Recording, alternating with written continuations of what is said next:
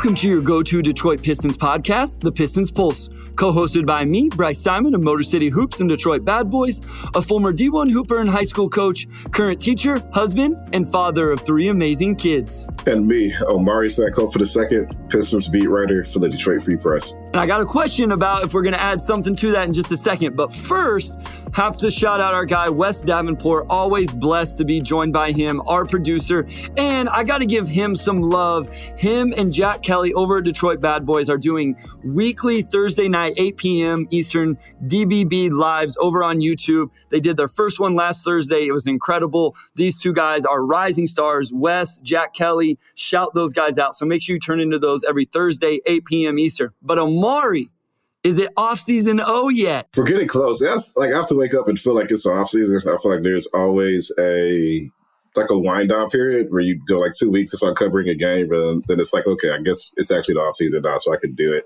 And, I also don't like change my name to off-season over. There's like news going on because it's like, well, like I'm still working. Like off-season O doesn't work, like off-season O chills, but I'm working. So I got to wait till the vibe is right. So I don't know when that's going to be. But off-season O shall return as he always does every off-season. And like I said last week, he doesn't arrive. He just arrives. He's not announced. He just arrived. So one day you'll wake up. It'll be off season though. But you put that on Twitter, man. You put that on Twitter when I was asking for it. And I was like, man, Omari just brings out these lines. When you changed it last season, I was like, is this Omari? What's going on? Did somebody get a hold of his account? This is crazy. Why does it say off season? No. Anytime I get so used, I don't know if this happens to you. I get so used to the image and the name, like the Twitter hand, that if somebody changes it, it just throws me off. If it's somebody, like if you were to change your Twitter picture, it would throw me off. So I don't know if anybody else is like that. So when you switched it to off-season O last year, it took me a while. Like mentally, it took me a little while to figure it out. So I'm very anxiously awaiting to wake up on a random Thursday, and we have arrived with off-season O. Yeah, we will see. I don't want to yank people back and forth and go back from off-season O to Omari Sacco, depending on what's happening in the news cycle. So, it might be a while. We'll see. They have a coaching search. You got some draft stuff coming up. So it may not feel like the real off-season for a few months. So we'll see. I think last year I didn't do it until probably after Summer League, honestly. It was just like, okay, I woke up one day and then it was like, okay, I got 6 weeks of nothing happening. So, it's off-season, no season. So we'll see. I might do it early, I might do it late. It's just a vibe thing. So I think that was probably why it was the first time I saw it, because the first year I was around, that offseason between year 1 and year 2 was extremely condensed because they were trying to make up for time from COVID and all of that. So essentially it was NBA Finals and right into the draft and free agency and Summer League and right into the next year. So I think last year was the first time I saw it. We did get a new rating and review on Apple. I want to shout on Spotify, Omari, we're at like 188 reviews, man, or ratings. So if you want to give us a rating, if you've been waiting, now is the time, man. It would be incredible to hit 200 ratings before we hit even 65 episodes of the podcast. Obviously, Apple, they're coming in as well. But we got this review, and it says, this show is a bucket, all uppercase bucket, from Harry Mula. Killer analysis hosted by a duo with a great rapport. It blows my mind that everybody mentions the rapport and the chemistry. Since moving back to Michigan, they have supplemented my Pistons intake, and I couldn't be happier to have discovered this show. Easy 5 stars, a must-listen for Pistons fan, and a show to look up when it comes to team coverage. Hope I can get to the next live show. Absolutely. Please come join us the next time we do that. But again, as always, thank you for the review. This show is a bucket. I like the bucket terminology here. No, thank you for the review. Definitely means a lot that people sit down and, type up these paragraphs, expressing support, basically. I mean, it's literally just me and Bryce sitting down every week, as 2 buddies who watch hoops. And, I'm glad that vibe comes across to the other side. So, again, we always appreciate the love, that people show that keeps us going. So, feel free to keep that going if you so please. Definitely gives us energy. Omari, we're going to revisit the preseason expectations and predictions that we had for this season. In just this a second. is going to be rough. Some of these are way off. So. Yeah. We're gonna get some critiques. We got some when we did it, and one of them particularly is rightfully so as the season played out. But first, we do have to update the coaching search. I text you this. We talked about it. I was like, I don't want to like dive into this for 20 minutes every episode because there's a lot of insights, especially with coaches we don't have. But that has been reported, quote unquote, Chris Quinn, Charles Lee, Kevin Ollie, a few names that it sounds like are coming in for interviews with the Pistons. I know you haven't been able to substantiate any of this stuff necessarily, but just in terms of those names, what are you thinking? Because Twitter obviously had a quick reaction. It seemed like there was a very negative reaction to Kevin Ollie, a very positive reaction to Chris Quinn. Charles Lee, it seems like Ime is the name that I feel like a lot of people really want. But what were kind of your thoughts? I know some of these are names you've already written about. Yeah, I was off this past weekend. I had a couple of, birthday parties to people close to me. So I, turned the phone off, proverbial phone off of actual people that off. are how close to you, Amari? And, just people who are close to me. And okay. We will, I saw the, reports Friday night, so I was off. I didn't follow up and, I didn't confirm anything, but we have no reason to assume that they are not true, given that these were names that I previously reported, last Sunday or Monday, names that were on that list. So first we'll start off with Charles Lee, who has been on the Budenholzer bench for, I believe, 9 years, which is a long time to be a head coach. And, obvious candidate there. You have Kevin Ollie, who I think is an intriguing candidate, just being a UConn. He had a great run, with UConn, and he's been an overtime elite. And I would say his path's probably been a bit more atypical compared to your usual head coach. So, and then Chris Quinn, I think we probably all grew up watching Chris Quinn, noted backup point guard, played on some good teams. And he's been on the Eric Spoelstra bench since 2014. So, again, kind of like Charles Lee, you have a good coach and, one of the top assistants. I think that's a natural marriage for every building team looking to get their guy. So, three, I think very logical names as the Pistons begin to search. And, we'll see how this progresses over the next couple weeks or so. Okay, I want to get to the other stuff, so I'm not going to add too much. The only thing I want to say with the Kevin Ollie stuff, Amari, is I see one of the negative things is, he got fired from UConn after he won with somebody else's players, and he never got hired again. Amari, he never got hired again because he had the show cause, which essentially makes you unhireable in college basketball. And unless I'm missing something, and this is possible, I didn't take a deep, it was recruiting violations, which everybody in college basketball was doing, and he happened to get caught and get in trouble. And so I'm not saying it's okay, I'm not saying it's right, but I just don't agree with he was unhireable as a quote unquote coach. Yes, he did something wrong, he had to be punished for it, he took it, etc. I'm just saying it's not like he got fired from UConn because he just wasn't winning and then nobody else was willing to hire him because he was such an awful coach. Like, he had recruiting violations that made him unhireable because of the sanctions the NCAA put on him. So I just wanted to throw that. I'm not saying I love the idea of Kevin Ollie as the head coach of the Pistons. I don't even know if I have a great opinion on it, but I just did want to get that out there. But let's get into what we're really here to talk about today, which is kind of putting a cap. This will probably be the last time we really put a bow on the season for the Pistons. And so we're going to go by player. Killian Hayes, we're going to start with, Amari. Our Pulse projected stat line, which I think was a combination, the average between our two predictions, was 8.5 points, 3.5 rebounds, 5 assists, and 2.5 three-point attempts.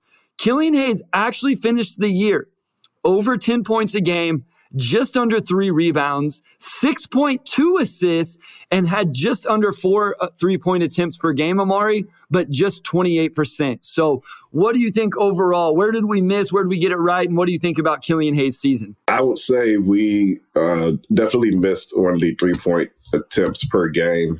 We assumed 2.5, which, I think coming into the year seemed pretty reasonable. Which, again, I guess that was actually, he had taken 2.5 the season before, so we didn't necessarily predict an increase. We just saw, I believe, an increase in percentage. And the percentage was basically the same, but his attempts did go up, to a career high, almost 4. I think he took 2.8 as a rookie. So, some of that was probably just, we assumed less minutes, with Cade playing. I think we just assumed, well, if Killian's only playing like maybe like 20 a night, with Caden Ivey and Defoe, that, if he's taking more per minute, he's probably not going to average more overall. And I think some of the injuries, like especially when we get into Duran and whatnot as well, some players just end up playing more minutes or having bigger roles than we could have predicted, simply because of the injuries. So back to Killian, I think he was largely the same player he was last season, save for like that hot streak he had for like 4 or 5 weeks where, he shot like 37% from three, maybe like 44% overall. And, the numbers were a lot healthier for what you want to see from that position. But, I think certainly Killian just ended up playing a lot more minutes than we both probably expected. And I think his numbers, especially the 3-point volume, just reflects that he did average more minutes than he did last season. I wonder what his numbers would be if you take out that hot stretch. As much as we want to buy into the hot stretch he had, I wonder what the numbers are if you remove that, because I think the biggest thing with Killian still is the overall field goal percentage, right? He's never shot over 40% from the field, Omari. And I know a lot of that has to do with the low 3-point percentage, but even his 2-point percentage for his career is just 43%. So I think moving forward, that's a big thing with Killian Hayes he's going to have to figure out is, and we've talked about this from, even his rookie season, but now we have a much larger sample from Killian. He's played 168 games. He's played almost 4,500 minutes. Like, we've had enough of a sample to see. He's got to be able to finish. I'm interested to see. I think the one thing we saw improve, and probably why the points per game went up, was that little mid-range pull-up jumper. 8 to 12 feet is where he seems to get comfortable. But anything else inside of the three-point line just isn't very good. The three-point, is still under 30%. I think, the defense, I don't know. I think he's a good defender. At times, I feel like we overrate him a little bit. Like, I don't think he's some elite perimeter defender. So I still want to see him come back next year. I still think he can be a good second unit point guard. Obviously, it's a make or break season for him. What do you really think? Was it just the bigger opportunity? Is that contributed to maybe the numbers being a little bit bigger than what we expected? I think it's the bigger opportunity. He played 2,100 minutes this past season. His previous high was his sophomore season. Well, for all these, his previous high was his sophomore season because he only played, 26 games as a rookie. But he played 500 more minutes last season. And even just accounting for like per 100. So like just not even accounting for the fact that he played more minutes, but he was taking more shots overall. He took more 3-pointers. He also took more 2-pointers, and he got to the line slightly more as well. So overall, we just saw a pretty uniform increase in minutes and volume for Killian last season. And you mentioned that dribble pull-up, which I think really kind of helps him find his comfort level a lot of nights, just to see a couple shots fall. And you mentioned the hot streak. What would the numbers be if he didn't have that hot streak? Without that 5-week stretch, and I know it sounds reductive to say, well, you removed the players' best games and they were actually worse than they were last year. But you basically have this kind of 5-week like oasis, I would say, for Killian, where the numbers are just good, right? Like 36, 37% from three, like 44% overall, still passed, took care of the ball at a high level. Defense was good. Just all around good guard. But you remove those 5 weeks, and, the numbers kind of fall off of a cliff. Before he had those back-to-back 20 balls at the end of the season, he was I think he was shooting like 16 or 17% from three since the Paris game. Then he also started off the season like really, really ice cold. And, we kind of say cold and hot for Killian, but his baseline has been an inefficient player. It's like that hot streak, but still, even so, was more so like this is what you want to see from him over the course of a year and not just for those 5 weeks, which makes it tough. I would also point out, I'm just looking at the numbers now, he actually shot, his 2-point percentage actually declined this year compared to last year. He hit 45% of his 2-pointers as a sophomore, 42.9% this past season.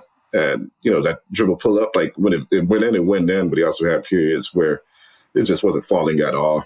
I think my main takeaway from the season is that, we saw him sustain success for longer than a month, really for the first time in his career, and that's a building block.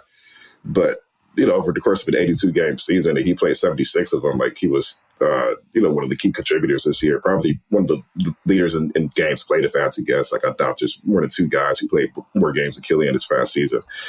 He just hasn't been able to sustain that over the course of a year, and I think that really hurts him, just given that it's really hard to make an impact, in the league as a 6'5" guard, just not being able to score the ball consistently. And he's still got to have something that becomes his bread and butter, whether it's getting to the line, whether it's a three ball. Like, he's got to have something he can do every single night and rely on and feel good about it. I would say the aggressiveness and confidence did increase. Like, I feel like his first 2 years, he missed 1 or 2 shots. He would just stop shooting. I thought we saw games this year where he was able to overcome that. And, sometimes he kept missing shots. Sometimes he made shots. I do think that was a baby step in the right direction. And so to your point, he got more opportunity. And then with those opportunities, he stayed aggressive and more confident, even if it didn't always result in production. Let's move to Isaiah Stewart. Obviously, we didn't get a full year of Isaiah Stewart. We projected 8.5 points, 9 rebounds, 1 block. He actually outscored what we predicted, 11.3 points, a little less, 8.1 rebounds, and then under 1 block per game. He did average 1.4 assists per game. And then I think the big number, Amari, I think we did a total projection of this. I think we did it just spontaneously, so I don't know if we have the numbers, but he went up in terms of 3-point attempts. His rookie year, 0.9. His second year, 0.6. This year, all the way up to 4.1 3-point attempts per game, which was obviously a massive jump and way more than what I would have expected. So the points per game was definitely thrusted by the 3-point shooting. And I don't know if we initially projected like how many threes he would take per game or the percentage or anything, which kind of feels like a missed opportunity. But he did shoot the 3-ball really well to start the year. I think he was like 38%. Like over the first 35 games or so, and then he kind of went cold and he had a shoulder injury, and the extent that hurt his percentage is kind of tough to say. I think only he really knows that, and he did acknowledge on media day that it probably did have some impact with his percentages declining. Really, I think we were pretty dead on with everything else.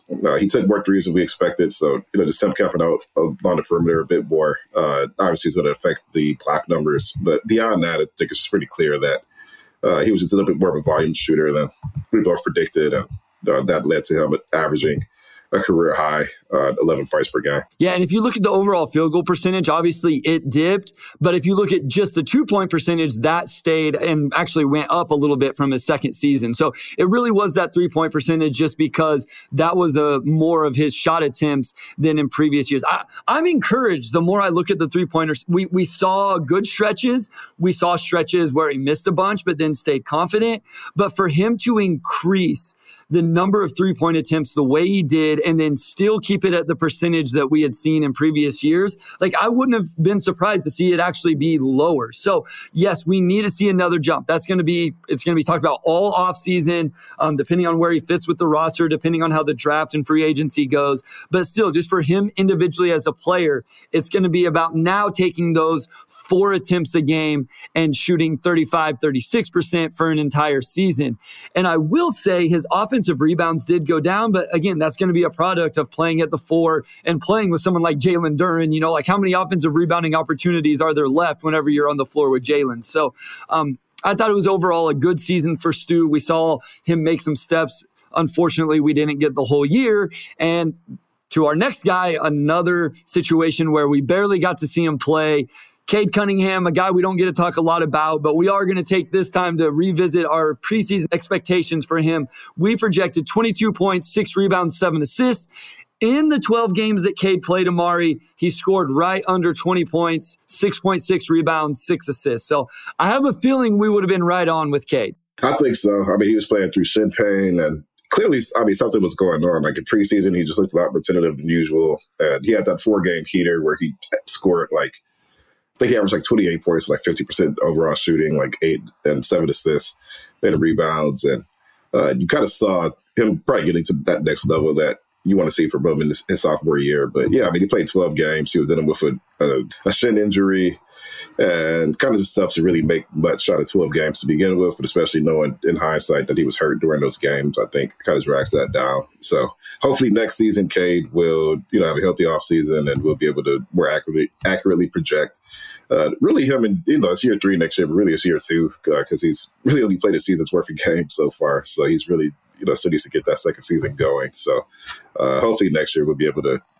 have a lot more to dive into as far as K's projections and what we can expect realistically with him healthy. Another guy that's had trouble staying healthy is Isaiah Livers. And I think this is one where a lot of guys we under-predicted. Isaiah Livers, I think we over-predicted here. So we projected 8 points per game, 4 rebounds, 1 steal. Isaiah actually ended up at 6.7 points, 2.8 rebounds, and just half a steal a game. Where do you think we missed the boat with Isaiah Livers? What do you think kind of led to him not being quite as productive as maybe what each of us thought coming into the season? Yeah, I mean, I think wise, we probably both assumed he'd probably be in like the 20 to 25 minutes per game range, and he played 23. Just the 3-point percentage dipping, I think, really kind of hurt him. He went from 42.2% to 36.5% on slightly more attempts, but pretty, even from last year. Why that percentage dip, like, it's kind of hard to say. It could have just been a rhythm thing. He was in and out. Could have just been, he was unsustainably hot as a rookie, knocking down 42%. And again, he only played 19 games. So, yeah, if he had played, maybe like 60 games last year, maybe he would have shot 42. Maybe it would have been like 39 or 38, which obviously is still great. And he shot 37 this year, which is still good. So, still a good 3-point shooter. But, yeah, like, he had a bigger sample size and his percentage dipped, 5 or 6 points. So, pretty straightforward there. And that's just one of those things that, he's a young shooter. It's just tough to predict exactly how good or how not good he'll be in that area, but still pretty good, just not as elite as he was at the rookie. Yeah, and I think for Isaiah Livers, I feel like he does have to be elite shooting the 3 ball. Looking at per 100 possessions between the 2 seasons, again, it was just 19 games. This year, we at least got 52, but, across the board, field goal attempts are essentially the same, 3-point attempts, free throw attempts, all of that. But even his rebounding went down, his assists went down, his steals went down. So his overall points, all of that stuff. It seems like all of the even the offensive and defensive rating went down. It wasn't a major step back, but I guess where it's a disappointment for me, Omari, is I was expecting to see a major step forward. So it's like, okay, if his rookie year was the baseline, then what he did this year is just okay. But I was expecting Isaiah Livers to take a step forward, and instead he took a small step back, or even if you just want to argue, he stayed the same. But I think Isaiah has to be an elite 3-point shooter. I know he does some stuff off the bounce. I don't really think that that's where his value lies. So I'm interested to see going into the offseason, see what you think, how much he plays into this wing position and the changeover coming forward. We're going to talk about Hami here in the next segment. I wonder if they still see Isaiah as like a second unit wing playing into this rotation. Obviously, he's going to be on the roster, but I could see them bringing in some guys where Isaiah isn't really in the rotation next year. If, they say they draft a Brandon Miller, bring in a free agent, you still got Boyan, there's a chance where Livers isn't in the rotation next year. And I thought this was really his chance to kind of solidify that. So I've been a big Livers guy. I'm not like saying I'm done with him, like nothing crazy like that. I feel like it would maybe a little bit of a missed opportunity, but the team may feel different about the season he had. I think Isaiah Livers, he has a good chance to still play next year. Like, you could play him 2 through 4, just his defensive communication. I think he's a guy who will find ways to stay on the floor as long as that shot's falling. But definitely a big offseason for him because they did him to really lock into that 3-and-D role. And 36.5% solid, but not quite, what you want to see from like a quote-unquote 3-and-D guard. You want to probably see that a few ticks higher, which I think he could do it. He does a big season next year because he'll be a restricted free agent in 2024. Some of the Pistons pick up his club option, which I'm sure they will. And, this team just praises him a lot. Like, he's a really smart, bright guy, and just his ability to organize the defense. I think as the team gets better, his skill set will shine even more. He's probably not a guy you want to, have to cover a heavier load than you want, like most 3-and-D guys. Like, to see him like Kentavious Caldwell-Pope, but he's taking, 17 shots. That's probably not a good role for him. So, I think Isaiah will be fine, but he's definitely got to get back to the rhythm he had as a rookie. All right, we're going to go to a short break, and then when we come back, we're going to talk Marvin Bagley III, Hamidou Diallo, and the 2 biggest misses for Omari and I, the rookies, Jalen Duren and Jaden Ivey.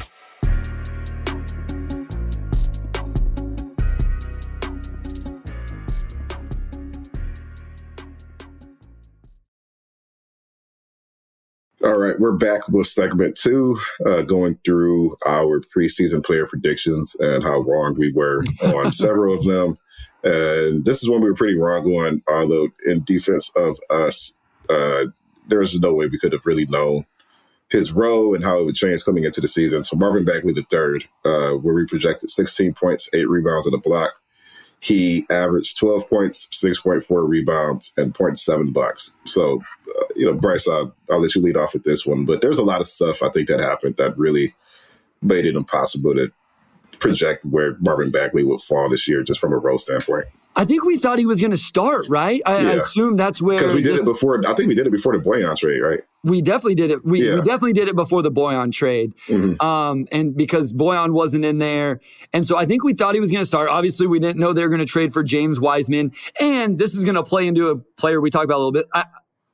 Even though we were different about what we thought was going to be Jalen Duren's role, I don't think either of us thought Jalen Duren was going to play as many minutes and as big a role and start as many games as what he did. So I think the big miss here for us was just thinking that Marvin Bagley was probably going to get to start at the 5. And I would assume, thinking back to it, he had just got the contract, right?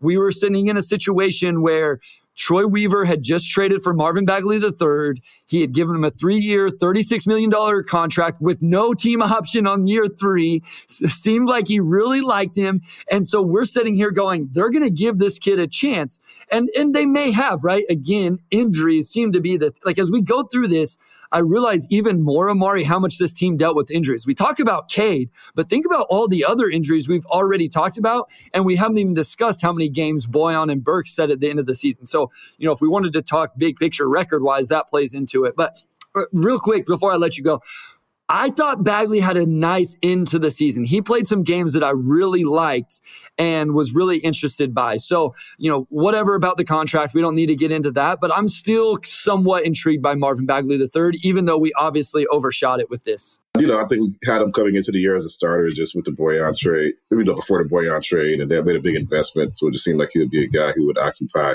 one of those starting spots. I think we had Isaiah Stewart being like maybe more the floor spacing kind of defensive roamer, of the two in that front court. Bagley playing closer to the rim and more to his strengths. Beyond that, I think the injuries really hurt him. He played 42 games and just ticky-tacky fluke injuries, right? Like he lands on the guy's foot getting back in transition and he, gets caught in the screen or something and he breaks his fingers. Just random, unfortunate stuff. He did play really well, I thought, to the end of the year. I think he shot 9 of 19 from 3 in his last 10 games, which, I don't know if he'll ever be like a volume guy, but, if you're looking at just who can play the 4, of these guys on the roster, I think Bagley probably more natural as a 5, but just because he can drive from the perimeter and because he can shoot, like it kind of helps him, do things that you're probably not going to get from Wiseman or from Duren at the 4. The main issue for him was just Rowe. I mean, Duren, who we'll talk about in a little bit, started, I think 31 games, and that was tough to predict coming in. And, Boyan, all these things, like I just thought Bagley had a really weird season. But when he did actually get consistent into a groove, you could see that he's a talented player. He's a guy, you could start him, bring him off the bench. He's going to be pretty consistent. I feel like he didn't really have just like a lot of outright bad games, right? Like it was always something he was bringing when he was out there. And through all the sort of things working against him, I did think that he had a solid year. The main issue was just, I think, Rowe and then 2, the injuries. I don't have a whole lot of concerns with bringing all 3 of those bigs back in Duren, Wiseman, Bagley. I think you have to figure out kind of the hierarchy of that and who you're going to prioritize minutes and all that. But again, the theme of this podcast, and we didn't go into, is the injuries, right? And the Pistons in the 3 years that I've watched this team religiously over the past 3 have always dealt with injuries, especially with their big. And, that's just kind of natural, right? Big guys, you have, 7-footers, all this weight, like they're going to get injured, and hopefully not majorly injured, but they roll an ankle, they tweak this, maybe they need a couple games rest. And so I think you can find minutes for all those guys. That's a conversation for when we dive into the offseason a little bit more. A guy that overperformed our expectations was actually Hamidou Diallo. And I think this is where I think we overprojected Isaiah Livers and then maybe underprojected Hami. He had a projected stat line from us of 7 points, 4 rebounds, 1 assist. And he actually came in with 9.3 points per game, 3.5 rebounds, 1 assist. Again, another guy who didn't play a ton of games, especially late because of injury. And I will just say, I feel like this happened because Hamidou Diallo fully accepted his role and who he was as a basketball player in the NBA. He went like a whole month without even attempting a 3-pointer. And I feel like the team also found a nice little role for him in the niche offensively. He can be disruptive defensively, although it's not always like with within the team construct. But I thought Hami had a really good season, kind of reminded everybody like, hey, I'm here and I'm a productive player. And I think it'll be really interesting to see what they do with him this offseason. Yeah, Hami is really unique. And you mentioned the 3-point shooting. This was a career low for him in 3-point attempts per game, which actually ended up being really good because that's not who he is. Like he also struggles at the line, which is unique for a 6'5" guard. In a lot of ways, offensively, he is more of like an athletic four than he is like a wing, right? Like we kind of talked about him in like this wing category, him being 6'5" and he looks the part, but his best skills are his interior finishing and his rebounding. And the third best skill is just his pure leaping ability, which, of course, gives him a lot of utility in both of those categories. So he's a unique player, and I think it took the Pistons some time to figure out how to best utilize him. But it's also him just, like, buying into his role, right? Like, we saw a lot of opportunities where teams were giving him that three because he wanted Hami to take three. He don't want him getting inside where he's one of the best finishers of any player his size. And, he quickly gets downhill. Like, he's a good cutter. You could even put him in the dunker spot, and feel pretty good about it just because he could out-leap a lot of guys. And he was a lot of fun to watch this season, like really unique. There was a stretch where I think they had like 3 bigs out. And they even played him like some small ball 5. And I mean, you don't want him there like defensively for like the whole game, right? But like even that kind of worked in a sense just because he could, jump up and finish lives. He gets offensive rebounds. He does a lot of big man stuff at 6'5". So we were actually pretty dead on with him. Like we got the assists, we got the rebounds. He averaged slightly more points. And, I think a lot of that was just us not being able to predict the extent that he would give up the 3-ball and just intentionally just get inside and make things happen at the rim. So overall, like I thought he had a good season, but he's also such a unique player that's tough to figure out like his exact value as he goes into unrestricted free agency and how he fits into next year's team. It would be hard for us to predict for him to have a career year from the field. So, just looking at his seasons, he shot 57% from the field this year. He had never been over 50 in any other season, which is something to take into account moving forward when you start talking about the contract he's going to get and those type of things. Did he fully buy into his role? Is he willing to do that? Was it an outlier year? Those are the things that teams really have to look at. I think what's really important for Hami compared to a lot of guys is who is the new coach. This is where I think the new coach plays into Hami a lot because Hami does. So Isaiah Livers, I feel like, is just your prototypical archetype of a 3-and-D, right? Would you agree? Like he's going to catch and shoot threes and then defend, be a good team defender. And you can almost find a role for him within any offensive and defensive scheme.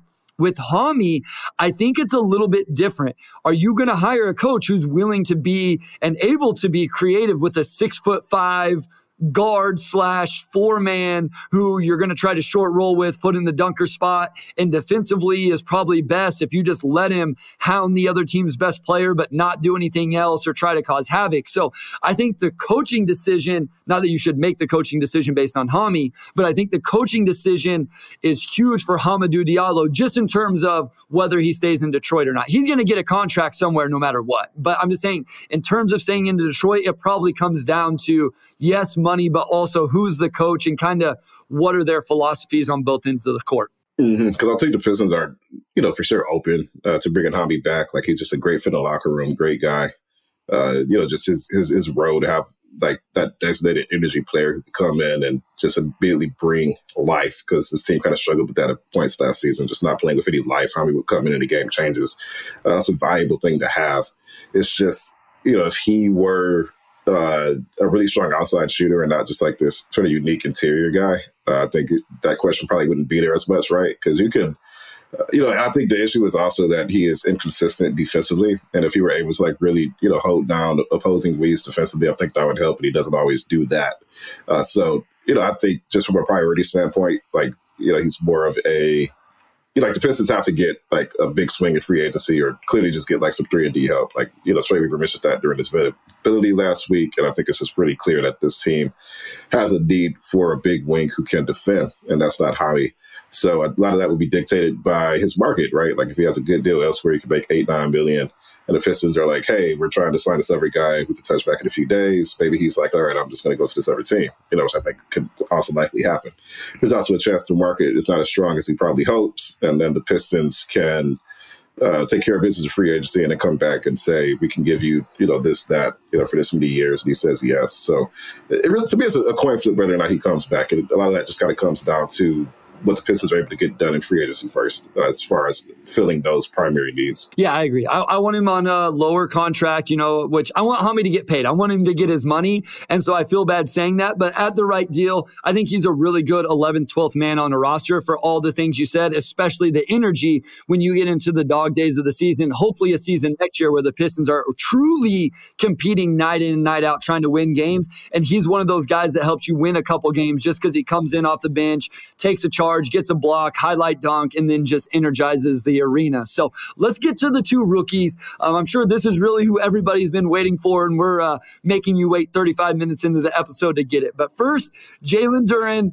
I would say I feel like Jalen Duren is my biggest miss in terms of this season. I know we'll talk about Ivy, and maybe people would say it's Ivy, but I feel like I was pretty high on Jaden Ivey when a lot of others weren't. But Jalen Duren, I said nobody was higher on Jalen Duren's long-term ceiling than me, but I don't think I was way too low on his current rookie year ability. So we projected 5.5 points, 3.5 rebounds, 1 block.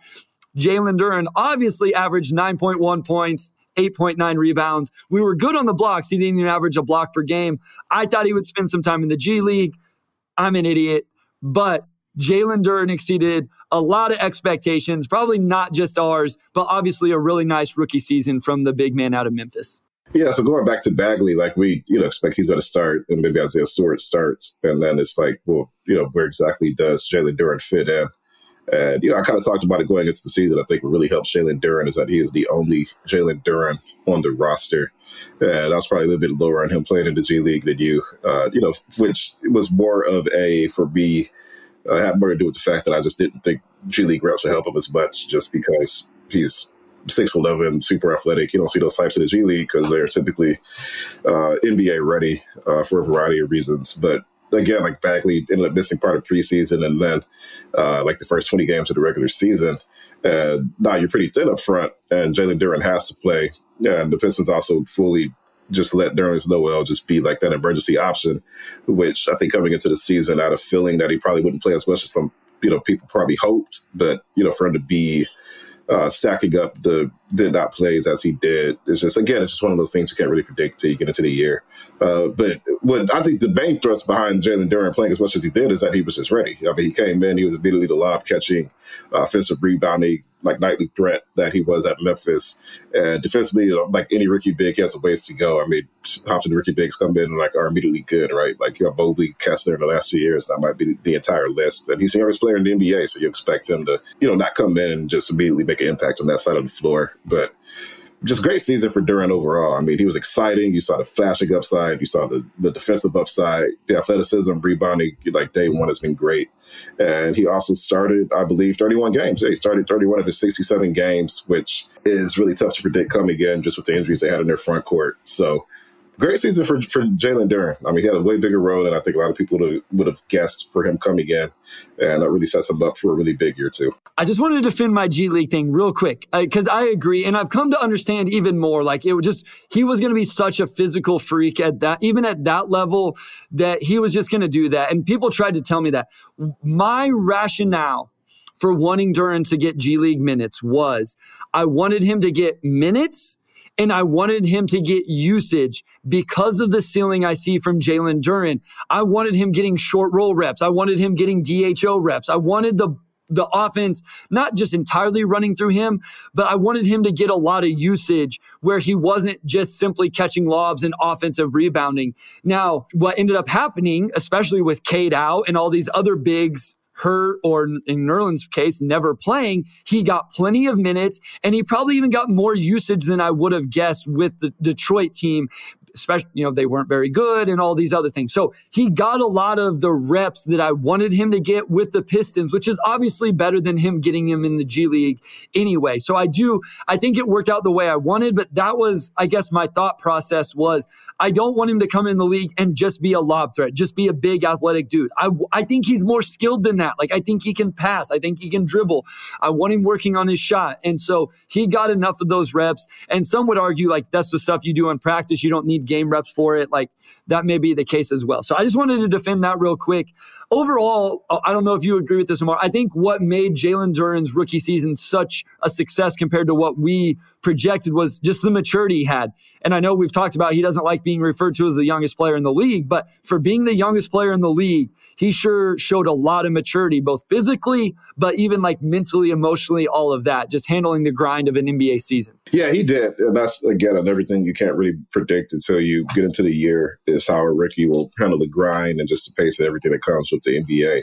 But Duren was ready. I mean, just talking to him every day, you would not think that he is as young as he is, and he, very politely reminds the media sometimes, like, I don't necessarily want that to be like my MO, like I'm young. And like I remember I talked to him for Surrey in December, and he said, I don't want it to ever be like we have to slow walk Jalen. Like he wanted to be known for being ready and all that. So it just speaks to his mindset and his readiness and, just his approach to his rookie season that, he will, I would assume he would be second team all rookie. Like once those teams are announced, on the ballot, I voted for him second team. I voted for Jaden Ivey first team. And we'll talk about Ivey next. But, I thought both of those guys really checked off a lot of the boxes you want to see from them as rookies. All right, Jaden Ivey, Pulse projected stat lines. And this is the one we took the most heat right from day one. I remember the DBB comments. And rightfully so. Rightfully so now. 11.5 points per game, 4 rebounds, 3.5 assists. Jaden Ivey ends the season 16.3 points per game, 3.9 rebounds. So we were close on the rebounds, or right at the rebounds, 5.2 assists in 31 minutes and 73 games started. Just an incredible offensive rookie season from Jaden Ivey. So we had that projected stat line, and people were like, let's look at the other athletic rookies who have played. Like they've, just from a minute standpoint alone, and shot attempts, he's going to be way above that. People were like, he's going to average like 15, 16, 17. And it's funny, like after we came out the episode and people were making those points, I was like, we probably did go a little bit too low, right? And we ended up going a lot too low because he averaged 5 more points, assists, like everything was just higher, I think, except the rebounds that we projected for him. Again, I would say Cade got hurt, so that cleared out a lot of minutes for Ivey that may not have been there to begin with. He was a day one starter, but there was never a point in the season where Dwayne Casey was like, Cade and Burks are rolling, or Cade and Hayes are rolling, or whatever. So we're not going to let Ivey close his game out. Like he wasn't benched early too often, if at all. He just kind of got the full go from day one to the very end. And I would say efficiency wise, he probably wasn't really where you want him to be, which, like, he's a rookie guard. You expect that. 41.6% overall is not good for a guard who gets downhill. But I think that was offset by better than expected shooting, where he was shot 34%. And I think after January 1st, that crawled up to like 36-something%, which is like really, really healthy for a guard who really didn't shoot the ball that well at all in college. Like that was probably the biggest area of improvement that we saw compared to college, where he just attacked the game differently. Like he would sometimes, especially toward the end, open up games by just shooting threes, right? And he gets a couple to fall, and now he gets a run right to the rim the rest of the night, because defense have to come all the way up on him. And just, good rookie season. The efficiency again wasn't there, but just the playmaking growth, shooting growth, like I think we saw enough to say he's got a pretty high ceiling ahead of him. I think what happened for us is looking at what we projected for the team. We projected them to only score 105 points per game, and they actually scored 110, which was still 29th in the league. So we almost we projected them to like be not historically bad, but over this decade of scoring or whatever, really bad. And so I think we overcompensated I remember having a conversation like, we got to make sure we don't project them to have, average 130 points per game. And so I think we, especially on the points, we went under. Assists wise, I don't feel bad about only projecting 3.5 assists because, again, I think I've been screaming from the rooftops that he was a good passer. It was underrated and people were like crushing that way too much. The idea was that Cade Cunningham was going to be averaging 6, 7, 8 assists a game and that Jaden Ivey wouldn't have the ball in his hands quite as much. So I'm not even going to try to defend that because I feel very comfortable about where I was with Jaden Ivey as a passer. And I'm just glad that it showcased itself in the NBA.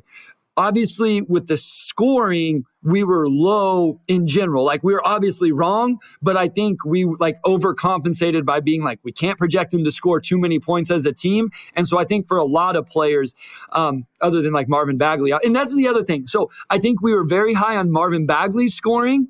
We didn't talk about Sadiq Bey because obviously he got traded. We were pretty high on Sadiq Bey's scoring and then Cade. So I think what we had was Cade at like 20 a game, 22, Sadiq and Bagley at 16 or at 18. So it was like, is there room for another guy to average 16 or 18 points a game? So again, I know I'm trying to defend us. We were wrong. I get it. You know, looking back, it was foolish, but that's where our mindsets were, I think, whenever trying to project this. And I'll also add that there was just offensive inflation as a whole over this past season, where like 105 sounds really low, right? Until you consider that they averaged like 104.8 last season, points per game. And you can look at the numbers and you will see that the points that the Pistons averaged, which was 109, right? That would have been closer to 20 of overall the season before than it was this past season. And like the worst team in the NBA last season scored 5 more points per game than the season before. So there was just this overall increase in offensive production that we couldn't really predict coming into the year. And I also factored into several guys, I think, averaging more points than we expected because just, obviously with Cade, being cleared out and Bogey coming in and, scoring 22, they kind of replaced a lot of what we expected from Cade. But overall, I think the Pistons, even the worst team scored more points this past season than they did 2 years ago.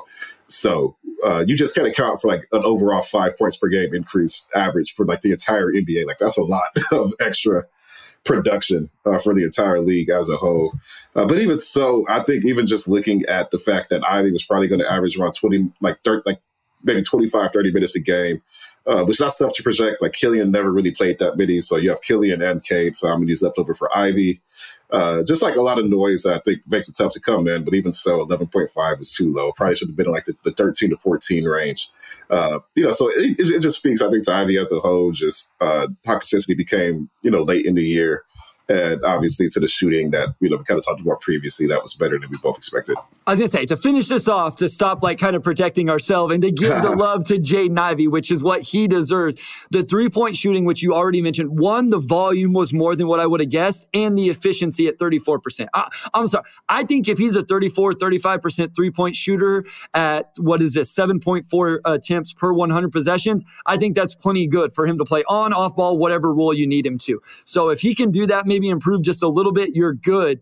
And then where he really got better than what I expected was in the mid-range. I talked about this coming into the season, was he was not very good in the mid-range. Now, the runner floater never came around, but just the true mid-range pull-up, he improved a ton in his rookie season, especially compared to his sophomore year at Purdue. So that's where Jaden Ivey deserves all the credit for exceeding what our expectations were, albeit they being lower than what they should have been to start with. Just a really incredible rookie season from Ivy. Very excited to continue to talk about in this offseason how he fits with Cade and as we start to look about rounding out this roster. But we do need to go ahead and go to a short break. And when we come back, we're actually going to talk the NBA in general. The play-in games have happened. The first games of the playoffs, the true playoffs have started, round 1 games. So we're going to dive into some of the ones we saw, some of the storylines, how they may apply to our Detroit Pistons. We'll get into all of that after this short break. All right, we are back with our final segment, and we're going to get into some playoff action, talk about the league as a whole. First, I will acknowledge I had a busy weekend, so I didn't watch those basketballs I planned on watching. But Bryce, I'm going to ask you, did you watch Lakers Grizzlies yesterday? I am him. I absolutely did. Austin Reeves is like a phenomenon right now. I had somebody tweet me that video of him, I think it was after he like snaked the ball screen, hit the mid-range jumper, and then he's screaming, I am him, was I'm not on Reddit, but it was like the #1 video on Reddit /all or what. I don't know what that means, but it sounds like it's really popular. So yes, to answer your question, I did watch the majority of that game. It was a good game. I was like just talking to people while I was watching the game, and I was curious like how Memphis would be able to respond to AD, because it's like, all right, you don't have Steven Adams, you don't have Brandon Clark, and like AD is AD, right? So, he's probably just going to feast, and he did. He had 7 blocks. But, again, like I think it was kind of fun about that game is one, like, okay, you have LeBron and AD, but like Austin Reeves and Rui Hachimura ended up being the guys to kind of carry them to victory. And like one, just like shout out to like that trade deadline with the Lakers had when they turned Westbrook, and they just completely fleshed out their roster from like a depth standpoint, and they turned a weakness into a strength. And we on this pod we talk a lot about just like roles and what guys can feel like X and Y when you are competing, and just have a guy who could heat up like a Rui Hachimura, who he kind of reminds me of Sadiq Bey in some ways, like just being sort of like a big, bulky forward. He's like really stiff defensively. Like you could just see like guys could just kind of like run right past him. He's not like the most flexible guy, but just being able to heat up from three and just do that type of thing. And Sadiq, he's been playing pretty well for Atlanta too. Not to rub the knife in any Pistons fans who. No, we need to talk about that though. Don't like that trade, but like that, I think that is a very. Like, those guys could win you games. Like, just an Austin Reeves, a guy who could, like, play make and, like, get hot from three. And look at the Pistons. And that honestly kind of reminded me of, like, Boogie and Burks a little bit. Like, the Pistons won 17 games, and it's like, you don't. It's like, like, why do you keep these guys? But just having players who can heat up and make plays like a playoff game, like, could win you a game. And I think that's what the Pistons were thinking when they held on to Boogie and Burks this past offseason. It's like, or this past trade deadline. It's like, these guys could win us games, like, when we get to that point, and you need those types of shot makers. Like, LeBron was, I don't know how many points he had in the fourth quarter, but he didn't do a whole lot, and they still won. Yeah, it's all about roles, right? I mean, I think that's the thing. If Bojan's your number one option, you're probably not a playoff team. But if Bojan is your fourth option, like, that's incredible. Are you kidding me? If the Pistons are able to, however they work this roster and have Bojan as their fourth option next year, whether as a starter coming off the bench, that's huge. So first, I thought it was incredible that Austin Reeves is literally running the Lakers half-court offense to close out that game. Like, they were putting the ball in Austin Reeves' hands, and he was going crazy. Now, to further make this worse for the Pistons, Detroit wanted to draft him. Detroit tried to draft him in the second round, and him and his agent were like, no, we're good. They would rather go into undrafted free agency and sign with the Lakers, and obviously that's worked out for Austin and them, which when I heard that story, I was like, holy crap, like, this is crazy that this stuff really happens, and how good would Austin Reeves be with the Detroit Pistons? But what the Lakers did at the deadline finally was they put a roster around LeBron and AD that makes sense. I mean, even someone like Jared Vanderbilt, they started Jared Vanderbilt on John Morant in this game. And so they have some guys that can knock down shots, and like, it just, the roster makes sense now. And then to Sadiq Omari, I've watched some Hawks games, the playing games, all that. Sadiq is in a role where Sadiq needs to be, right? Like, you watch him, and I think like 2/3 of his attempts are three-pointers, catch and shoot 3-point attempts. It gives him more energy on the defensive end where he's still not great, but he can hold up at times.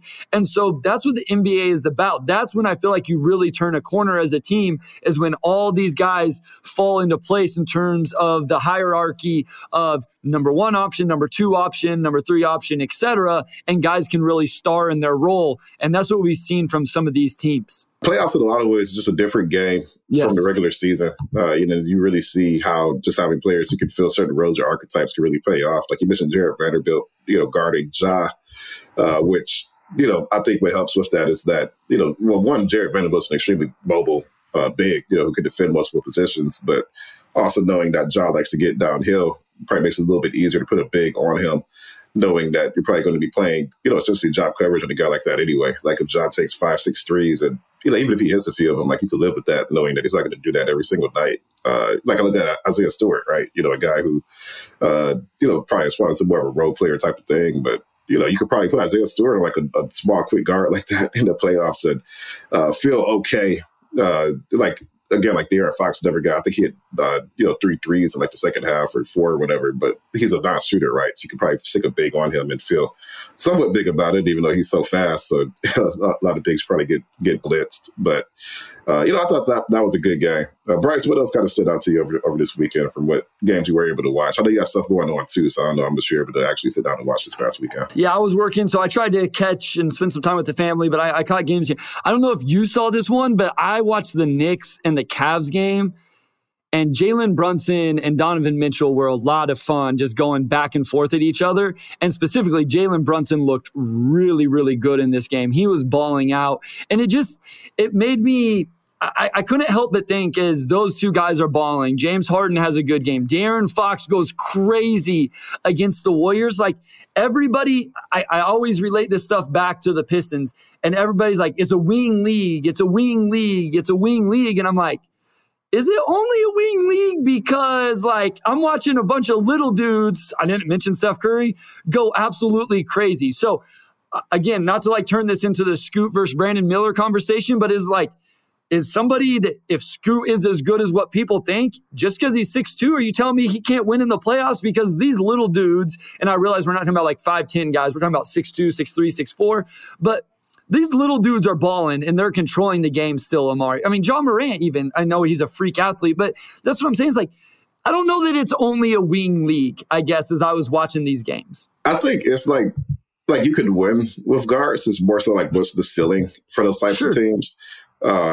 I'd be curious to see how deep the Cavs and the Knicks are able to get, just given, like, one, Brunson has exceeded all expectations. And the leap he's had this past season was probably bigger than even, like, maybe his most prominent fans could even predict, right? Coming to, a team and you're essentially, you could debate whether he or Render are, like, the number one option. But, like, really, they're both number one options, right? And, I think of the two, Brunson probably gives you a little bit more just from like a playmaking standpoint. So you can win with those types of players. I would be curious to see, like, once you get to like, you're playing like a Philly or like a Milwaukee or one of those teams, just like how well you hold up. Cleveland did not rebound very well. Does that front court, hold up against like an Embiid or a Giannis and Brick? Like what could happen at that point? And then can you survive? One of those guards having an off night, which is going to happen at some point. And when that happens, like, I think what hurts small guards is if you're not hitting shots, that a lot of your value just kind of falls off of the cliff, right? Where if you're a wing or a big, at least you could still add a lot on defense. That can kind of help you get to like that next point. Like AD, if he did have a great offensive night, like what he did defensively just was like game-changing stuff. So I think it just hurts guards more in the playoffs when you have an off night because you can't really bring a lot more, and like that ceiling just tends to be a little bit lower. No, I was gonna say like the guards can still make an impact offensively, right? Like It's definitely still a wing league on defense. I think what's hard is like, it's a wing league because of guys like LeBron, Giannis, Kate, like. How many of those guys are coming through the NBA, though? Like, how often are you going to get those type of players? And I guess if you think you're only winning championships with those guys, then I don't know what you do. You just draft one every single year and hope that you eventually hit. I'm not sure. So I did also want to mention, I couldn't help but watch the Oklahoma City Thunder, and I realized that they won their first play-in game and then lost the second one, so they're not in the playoffs, but obviously a successful year for the Thunder. And I'm watching them play SGA, Josh Giddey, and Jalen Williams, all guys who can do things with the ball in their hands, and I couldn't help but think about the Pistons. And here's why, Amari. Those three guys, SGA only takes 2.5 threes a game at 35%. Giddey takes 3.1 at 33%, and Jalen Williams only takes 2.8 at 36%. Another guy on the floor with them was Lou Dort, who takes 5.5 a game, but just 33%. So my point here is, again, trying to think, okay, if they land number 2 and they do draft Scoot, is there enough shooting? Take away everything else. Is there enough shooting to play Scoot, Ivy, and Cade together? And I'm like, the Thunder are making it work. And I realized they didn't make a playoff run, but this is a young team that played really well, won a lot of games, won a play-in game, and like they made it work. And so I think there's ways to make these things work. Like, I don't think everybody on the floor has to be a 38, 42% three-point shooter. Certain guys do to fill their roles. I watched the Thunder and I watched them use Josh Giddey as a ball screen short role player. I watched the Heat play and they're using Jimmy Butler as a ball screener and short role player. And I'm like, okay, can we put the ball in Scoot Henderson's hands and then Cade screen, short rolls, draws help, kicks to Ivy. Ivy knocks down a shot or attacks on the second side. I'm just like, I think you can make these things work. And even watching these teams play in the playoffs, I'm like, there's creative offensive schemes to play guys like this together. Yeah, and I think OKC is a great example of just, how the Pistons can kind of go about this where, like, just like from a big man standpoint, like Chet was going to be their best big and he ended up missing the whole year. So you don't really have the type of versatile front court play you see from a lot of playoff teams, right? Like, it's very guard driven. And as you mentioned, the guards don't even really shoot as well as he would want. Like Giddey's a big guard, gives you playmaking, rebounding.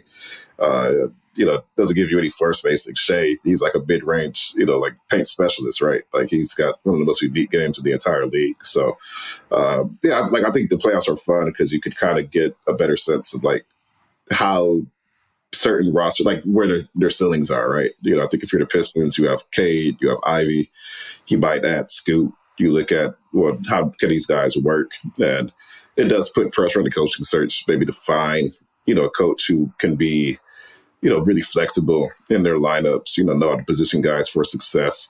One thing I like about Cade is that, like, he can do everything. Like, he could shoot, like he could post up back to the basket. So I think just from a playoff standpoint, it would be really hard for teams to kind of scheme Cade off of the floor. And that probably gives you a lot of lineup versatility. So we'll see. I think what's really fun about the NBA now is just you have a lot of good teams and they are doing different things, right? It's not, 5 years ago where you probably had 2 teams that could win it. Like you probably have 8 teams that could get hot and like make a really deep run. Some of those teams are really guard-based. Some of those teams are big-based. You have the Clippers where all their talent is really – and Paul George is out, but it's just like those 2 wings, right? And you even saw during the regular season, they struggled from a playmaking standpoint. They had to do some things to kind of get more playmaking in there. So, the playoffs are fun, man. Like, I'm glad we kind of got past the season. I'm glad we're watching some high-stakes basketball.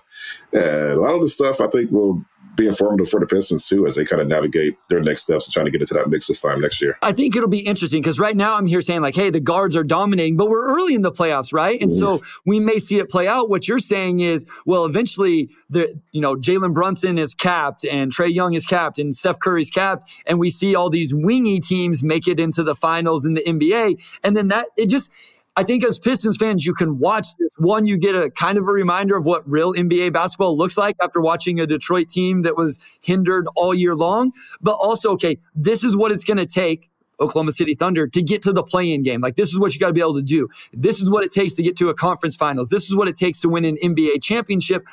In my opinion, then this is maybe something for a discussion for another day, and it is because we're going to have to wrap it up here, do you have to build the championship structure right now? Or can you just worry about getting better, taking the next step? Okay, let's get to the play-in game. All right, now we're in the play-in game. Why did it not work? Okay, let's maneuver the roster. Now we're getting to the conference finals. Okay, now what do we have to make a move to do to get to a championship? Where I don't know that you have to build a championship roster right now where just everything fits perfectly. I don't know. I think there's some back and forth on that discussion. But again, that's for another day. I think next week we're going to get back into some NBA draft talk in general, talk about the Pistons and a bunch of prospects. We'll still talk about the playoffs, I'm sure, at some point throughout that episode. But another good one this week, Amari. We got up early on a Monday morning to do this one. But always, I get a little bit of coffee, get to see you and Wes's smiling faces, and I get energized to record the pod. So I had a blast. I hope our listeners did. Leave us a rating and a review. Amari, take it home, my guy. Yeah, I always wake up. I try to give up coffee this year. I probably only have 1 cup of coffee, so I wake up with my morning black tea. And this is a good way to start the day. This is it's 8:43 Monday morning. This is what we do for you all. Like Bryce has a full work day ahead of him. And I do not because, it's the off season. So, I have half a work day ahead of me to write the story. But regardless, always a blast to do this first thing in the morning. And I will close this out. Big thanks to our audio producer, Robin Chan, our executive producer, Anjanette Delgado, and our sports editor, Kirkland Crawford. Also, shout out to Wes Davenport, as always. And we will talk to you all next week.